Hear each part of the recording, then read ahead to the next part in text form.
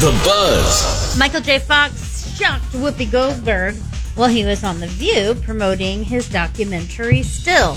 Okay. Which, by the way, if you haven't seen that doc, on Apple TV Plus, it's incredible. It was fascinating. He talked about his career and, of course, Parkinson's and how his family has been The Rock and how he's an amazing guy. I mean, he's his character's pretty cool. I mean, just a reminder, he was diagnosed with that at 29 years old. Right. So, yeah. But anyway, so he's on The View yesterday. Yeah, he's on The View. And so Whoopi Goldberg is like, hey, are there any roles you regret turning down? And he says, yeah, the chance to work with you that I missed. That's what he said. And the producers were talking to Fox about being part of Ghost, which went to Patrick Swayze. Right, he could have been that guy. He could have been that guy, but he said to them, it'll never work out. I mean, Whoopi's great, but it'll never work. And obviously it was a huge hit. Yeah. And Michael J. Fox told Whoopi, I'm an idiot. Oh, no. He's not an idiot. But no, she won the Oscar. Yeah, that would have been a different type of role for him. Completely different. I never saw him, really like a romantic lead guy. Yeah. But hey, he could probably do anything. Yeah. The Buzz. The 2023 Cannes Film Festival has been jam-packed with buzzy world premieres. So we had Martin Scorsese's Killers of the Flower Moon. That will be in theaters in October 20th.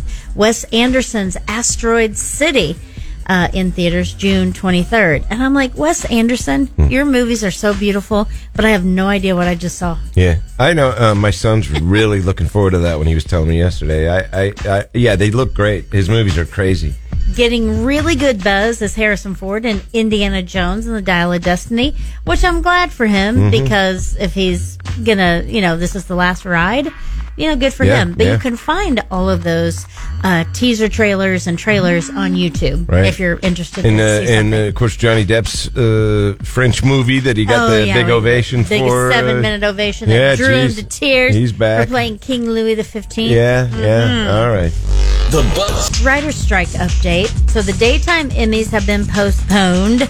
And if you're wondering, who the best actor is on your soap, you're going to have to wait. Or who the best daytime talk show is, you're going to have to wait. Come on, Susan Lucci. All right. And then I seriously believe she's still on there. I think she's still on All My Children. Yeah. So the late night shows were impacted immediately because of this writer's strike.